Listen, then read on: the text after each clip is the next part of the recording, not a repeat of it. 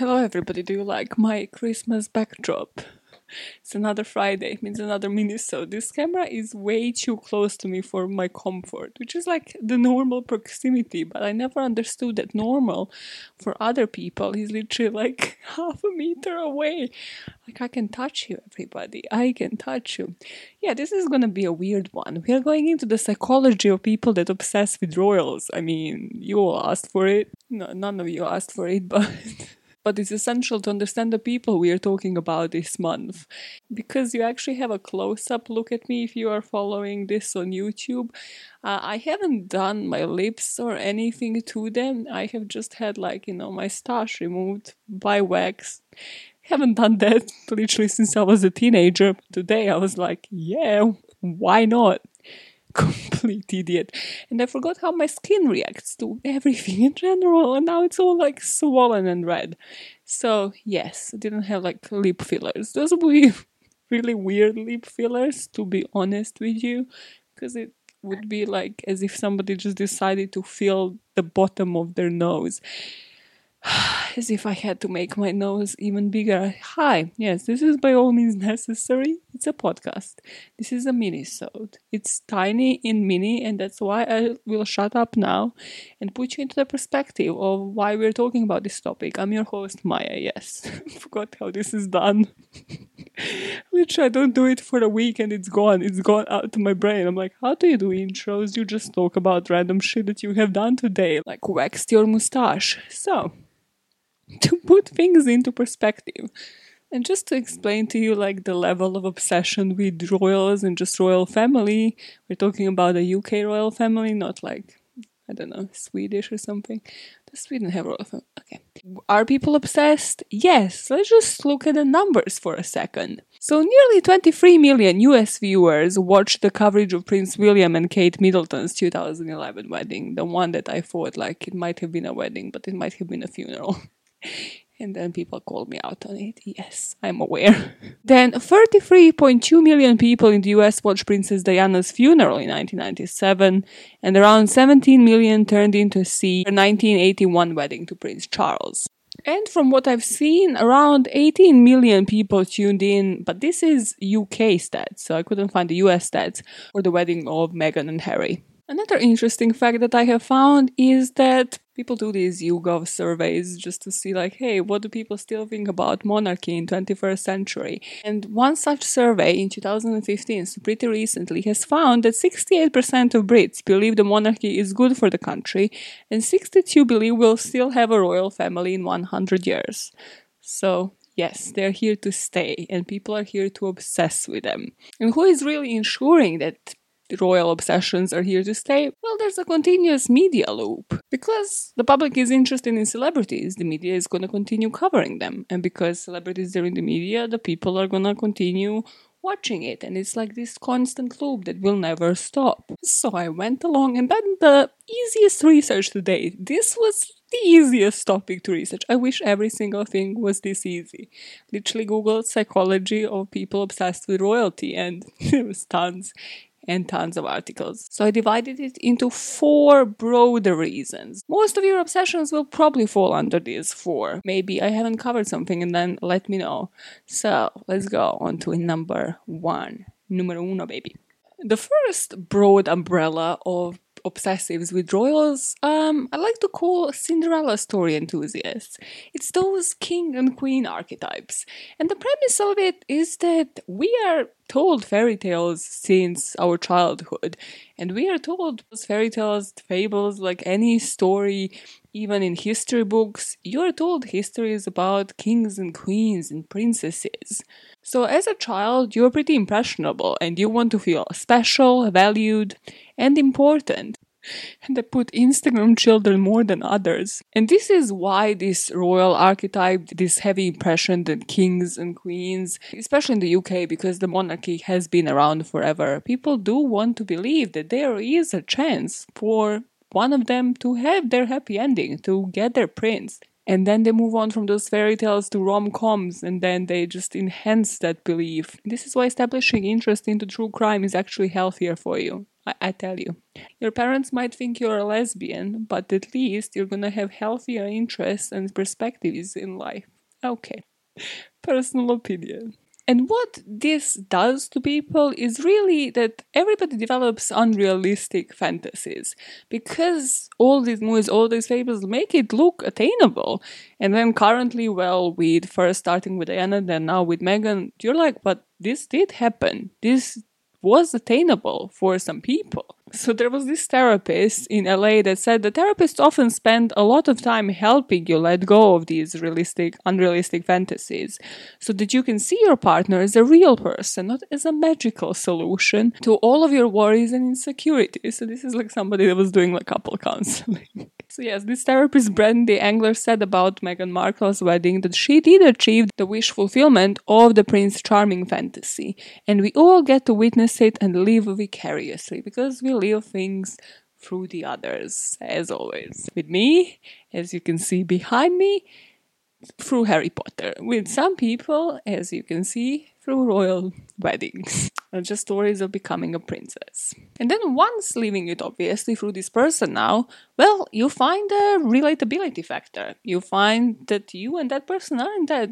far off. Like, she was just a normal girl who then got the role on Suits. Diana was just a kindergarten teacher. So the fact that it's somebody that you can see as your friend just adds to this phenomenon.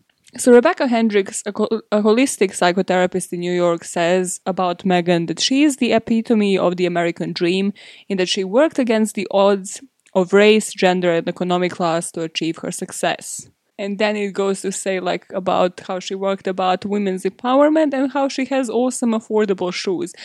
Not all the articles that you find is the easiest topic to research, but not all of them are then great. And then there's a hyperlink where to buy Meghan Markle's favorite white sneakers. There are websites, there are people that heavily monetized on this, and those are like the most interesting to actually look at.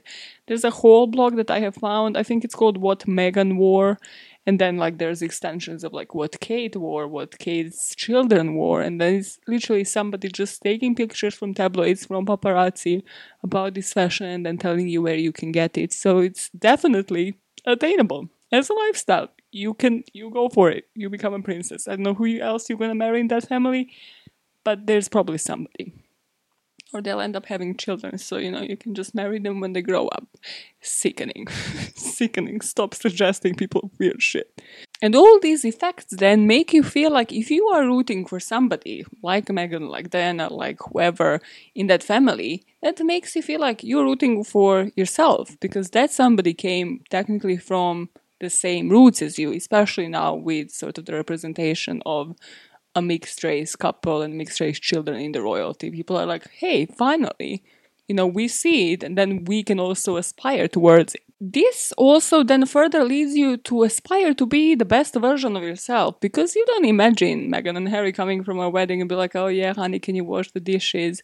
Like, yeah, let's plan the honeymoon, let's catch a plane. No, they have moved away from that. And you see the balls, you see the crowns, you see the red carpet, you see the causes that they are working towards. And you're like, well, I can do that. I can drop washing the laundry for this lifestyle and be the best version of who I want to be. In that light, as like trying to be the best version for yourself, you might actually be attracted to it. Not because like you see it as much as a representation, but you identify so much as a person that you're like, well, me as an underdog, I can actually identify with this person and change equivalently. So in this light, the underdog hope might be actually more powerful than you realize. It motivates you and helps you to aspire to be your best self, even if it is a bit delusional on the surface. However, there is a healthy level of this first umbrella thing, and then there is people that push it to like stalker level. Like some people that I'm speaking about this month, like Michael Fagan.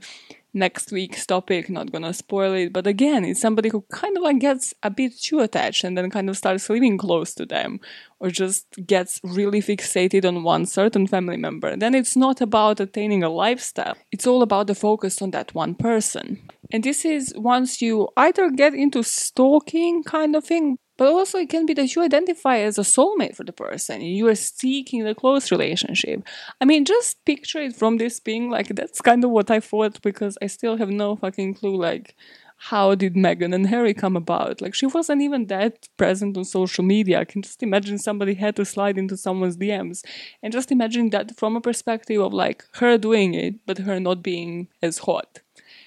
And how that would have been seen as some desperate case. But luckily for them, well, Meghan was hot and Harry was, like, really on board somehow watching Suits. I don't know. So, yeah, that resulted positively for them.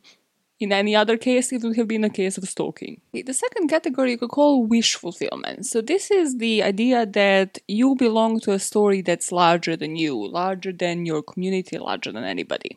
And this might explain why you see millions of people tuning in to watch the wedding. Why do you see them queuing up, going to Windsor, going to wherever the wedding is? The same when it comes to funerals. But also how there is a premise for people to even buy merchandise. It's kind of like we belong to this community and it's bigger than one person. It's truly the premise of, like, every true crime podcast as well, is to make you feel like you click with somebody, you think the same as them. Telling you the psychology of true crime podcast now as well. And then once they create a community, whether it is Patreon or try to sell you merch, that there is a premise that because you want to belong to something that's larger than you, you want to believe that other people think the same as you will take the hook and bite the bite. Lost it. And this is because we want to feel included in something monumental and important. So when people create a wedding dress inspired by Kate's wedding dress or Meghan's wedding dress, there's obviously going to be a market for it. Or if they're selling replica sapphire engagement rings, apparently. So if you see it on somebody, there's again more chance that you're going to go and buy. Or like the same for your children, because then, you know, those children might be seen as something bigger, as belonging to this community that aspires to dress this way, behave this way, etc. Dr. Tara Emrani goes on to explain that when Princess Diana became a princess, that allowed the royal family to burst into a level of celebrity they never experienced before, because here was a commoner who got there. She was someone just like the rest of us, but then instantly, because of the belonging to a particular community that she apparently identified as, and that community just happened to be royal family, she was immediately seen as better. And the royal family is not, like, I kind of tried comparing this to, I don't know, when I was a teenager, I watched E a lot, entertainment. Is this called entertainment? Like the channel. The one with, like, Hugh Hefner. And the Kardashians. Kardashians also came from that.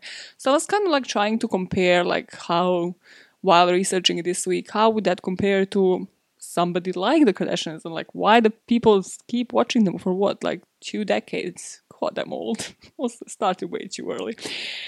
And the difference with royal family is that there is like a perfect balance of like sophistication, royalty, like monarchy, all of the history, and then obviously now connection to the modern world, like how do they govern right now, and obviously with Diana and with Meghan, how can people even breach into something like the monarchy? So there's that extra drive because there's like a perfect balance of the special and the ordinary.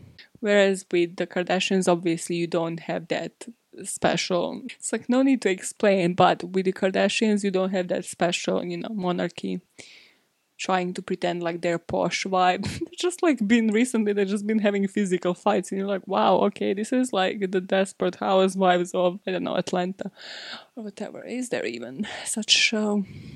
I know my reality to a T. Definitely. And if you are looking under this umbrella for the underdog story, well then you can see that this wish fulfillment part really coming to light, because those people kind of really want to be feeling like they are being rescued. They're finally achieving something that they never thought possible. And this is because we identify, or at least want to identify, with feeling wanted, important, and in control. And this next bit can really belong under any of those umbrellas, any of these divisions, but that is celebrity worship syndrome. I put it here because kind of like I was comparing it with the Kardashians and like what we see, the cultish vibes and like how we identify with anything, because it can truly explain like true crime podcasts and Patreons that you might subscribe to yourselves. And that is that according to research, it's not this uncommon. So according to this study published in British Journal of Psychology, researchers classified celebrity worship on a spectrum. So like the lower levels, it's your basic behaviors that you, might scroll for an Instagram feed, might read about it in an article that you pick up from a shelf, or just tune in to your favorite reality show or whatever on TV. But on the highest levels, celebrity worship takes on a personal nature, and this is when you obsess over the lives and you fully identify and think you are this person. The most famous case that comes to mind in terms of true crime is Selena and Yolanda, who worked for her, completely identified with her, was completely blinded and ended up killing her. That case is a bum. I'm going to cover it one day. I can't stand Yolanda, so... And this leads to you being gratified by their successes, but also then hurt for their failures, as if they're your own, because you truly feel them on your own skin. Hence why so many people did cry for Diana. Again, that can be on so many levels, but those that truly, truly identified with her probably took it the worst and still kind of commemorate it every year for different reasons that they might not even be aware of. And I mentioned this one when talking about motives for Fagan, and that is the celebrity worship syndrome once it falls under the label of parasocial behavior. So as I mentioned, I won't go too much into detail, but that is when you create a one-sided relationship with somebody and they have no clue that you are that obsessed with them, but you are, and then once multiple people become obsessed, it becomes like the paparazzi stalking with Diana that didn't really result in good things, did it? And Farley says this is so hard because A, it's enrooted in us, but then also it kind of subconsciously stays there because you always have dreams of happiness or wealth or money, of status and social influence, and then that starts early with fairy tales, but then you kind of move on and you have this deep attraction to heroism,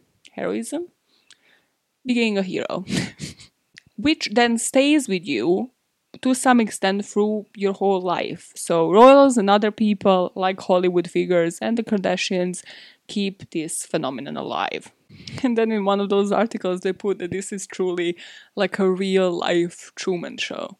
I have only watched Truman Show this year. I loved it, to be honest, but at the same time it kind of is so applicable to today compared to when it was actually made, and I was just wow, we truly live in just a dystopian circle of hell. That's this episode's title, Dystopian Circle of Hell. That's it. Fuck it. Also, if you like dystopian shit, watch The Barrier or La Valla it's in Spanish on Netflix. It's sick. It's sick, and it's truly the worst show to watch during quarantine, which makes it the best show to watch during quarantine, because it's about curfews, and then a virus sparks up, and it's kind of the place where government doesn't rule, and you do whatever you want. So yes, that's a good dystopian TV show. Cool. And then just spark that anxiety from that show with Big Mouth anxiety. That show is precious. It's precious. If I identify with anyone, okay, I hope I don't identify ever with Jay from Big Mouth, but that is the only show truly that maybe in the past decade, to be honest, has blown my mind absolutely. Because just the premise of having a human have a relationship with a pillow and how that was not explored ever again, and it's one of the most common objects you use in a house, and I was wow, yeah, I love objectophiles, I love TLC. Okay, third spectrum, third umbrella here is the connection to your history, or I put the title for this, it's my monarchy, bitch. This again kind of is divided in two parts because, as I mentioned, there's a shit ton of Americans that have identified with the monarchy and with British culture. So it's definitely not just people that are British to the core, 100% British, don't have a single member of the family that is living abroad and is suddenly fascinated by a completely different concept. So Jeff Rudsky, this associate professor of psychology at Muhlenberg College in Pennsylvania, said that royals touch upon something more primal, and that's the need of ours that motivates us to explore our past. So we connect to the history and the tradition in a simple and tangible way. So historically, royals were major contributors to any world events, from the world wars to going onto the ships and just fighting for the country. What? Okay, could totally invent this, but sure. And while they still don't play these major historical roles, this direct lineage is in a way the easy to follow connection to the past. People often play on their nostalgia card, and they often play on like romanticize the history, romanticize everything. And well, they say like what's more romantic than kings and queens and kingdoms, and this is why we were so freaking into Game of Thrones, and then we're hugely disappointed by the end because we're like, wait, this didn't play out the normal way. So sure. And well, if anything, that's made easier once you have Queen Elizabeth, who has been the pillar of the monarchy, and people see her as the head of the government because she has been that for, again, I didn't Google this, but let's say 60 plus years, right? That's like Jubilee or Diamond. Yo, how long has Queen Elizabeth ruled? Okay, let me see this. Let me actually Google this. Okay, it's more like 68, but sure. So 75, close enough, 68. So yeah, 60 plus years. And then on the other side, you have somebody relatable, because obviously, yes, you do have the monarchy, but then you have the people's princess, that was Diana, and the children. And this is when the human factor really comes into play, because you see, especially that story, and even now, how we see William and Harry is through that vulnerable story, through the loss of their mother. As we know, they have been open about their mental health, they have been open about talking about their mother's story, and that's relatable to people from a completely different aspect, and that's because suddenly, nobody talked about bulimia, about food disorders before Diana. Nobody talked about mental health as much as now their kids do. So that's kind of like from that human aspect, that this is something that has been unheard of. And this in turn then makes the family more lovable and more accessible to people. And then Americans identify because, well, they have learned about the UK, but they also kind of see Brits as like their distant cousins. They speak the same language. But also from a more historical point of view, America was once technically part of Britain. So the royal family used to be America's royal family. And American colonists felt like they were the king's subjects. And then some articles said now there's of course the Markle factor, which makes them obsessed, because suddenly it's, hey, it's one of us that has married into royalty and then as a bad bitch move turned that around and deroyaled him. You gotta achieve your dreams and then still be yourself, and Meghan has done it both. Meghan has all of my respect, 100%. And I love this psychologist who says there's nothing wrong with getting caught up in the details of the wedding you'll never attend, or poring over pictures of the royal baby. As long as you keep the perspective, like as long as you keep it in line and you don't become delusional, it's all great. Just do your thing. Do your thing. I know people who are super into Kardashians and their merch. So if you can obsess over Kardashians, why wouldn't you obsess about royals? There's more history. It's smarter, right? Right. Also, there's more badassery. There's more people that are actually into causes and use their money to help out the poor and shit.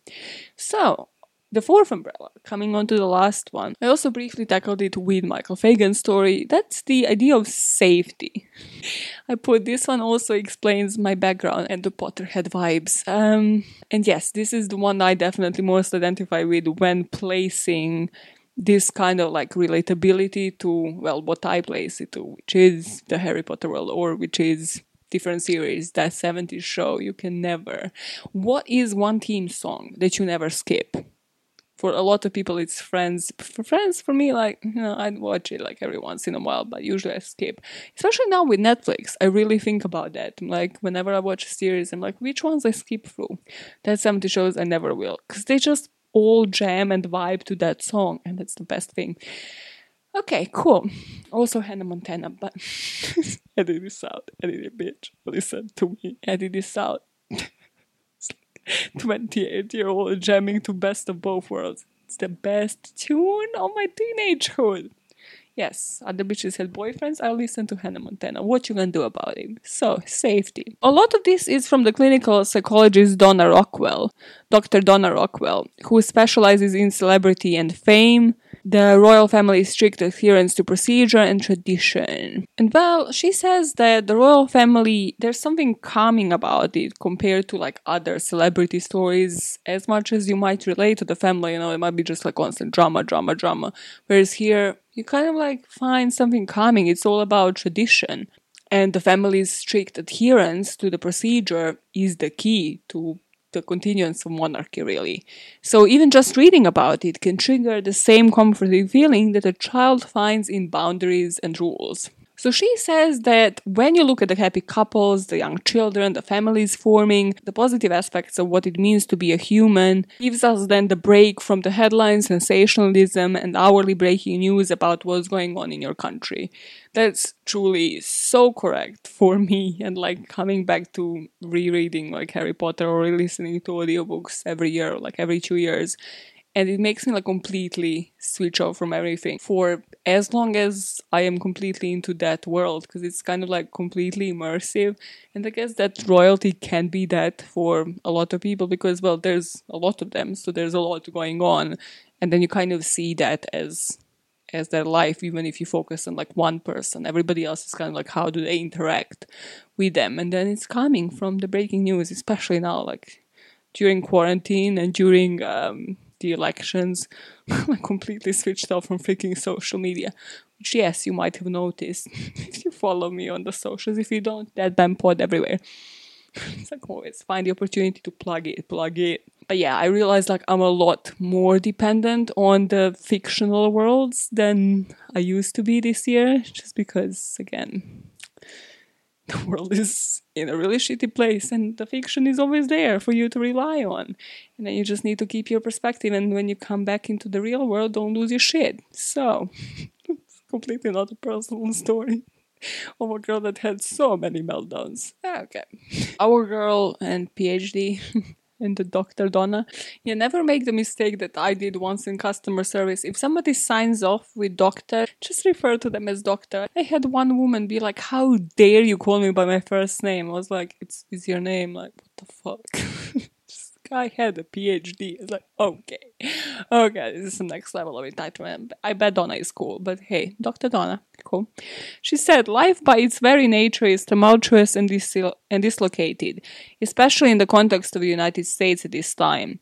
I feel the royal family represents order, discipline, stability, and a sort of calmness in communication with one another that actually psychologically settles a person. I agree with you, Donna. You're a rock star. And she says that this is actually neurological. Like, there is something in your brain that triggers you in the state of chaos to kind of like seek shelter and find your own world to get lost into. And it's kind of like neurologically calming. We see structure and we feel comforted. So it's actually a neurological response of relaxation that occurs in us in seeing the queen and the granddaughters-in-law and the line of heirs. And it's neurological because, the amygdalas that are in your brain that play a key role in controlling emotions, so like kind of your fight or flight response. Instead of having that inflamed and alert and constantly being like, oh my god, who is going to be in like the presidential elections, like, oh my god, is there going to be a vaccine? Am I going to be able to like see my friends, family?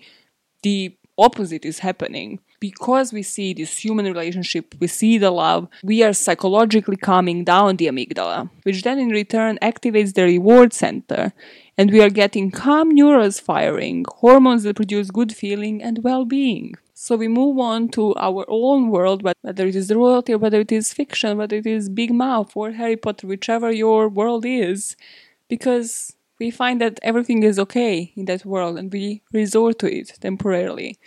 As long as you keep your perspective, that's all good. Which category do you fall in? When it comes to royalty or just in general, whatever it is for you, mine is definitely the safety. I'm definitely like, hey, this is the world I belong to for a couple of hours. And then depending on the actual psychological state of mind on that day, I sometimes come to reality completely okay. And I sometimes come back to reality completely lost and losing my shit and cancelling that whole ass day because... It's a Hogwarts kind of day. Cool. Now, I thought of ending it on that note of love, positivity, amygdalas, no flight or fight response, staying in your zen. And yeah, what better way to end a freaking Minisode? I mean, what else do you want from me? Like, duh, it's like the best way to do it. So until Monday, you enjoy the weekend. Like, you go to whichever world makes you happy. As long as you don't end up stalking Meghan Markle or just anybody in general. You do you, man. But until then, happy Friday. And never forget, whichever world you belong in, even if you're motherfucking Hogwarts, being motherfucking Hermione Granger, changing the world, or if that world involves you becoming the next princess, becoming the next people's princess. First of all, don't do that. You will never ever be able to replace Diana. Don't you even fucking try. But you keep making it a better place. One motive at a time.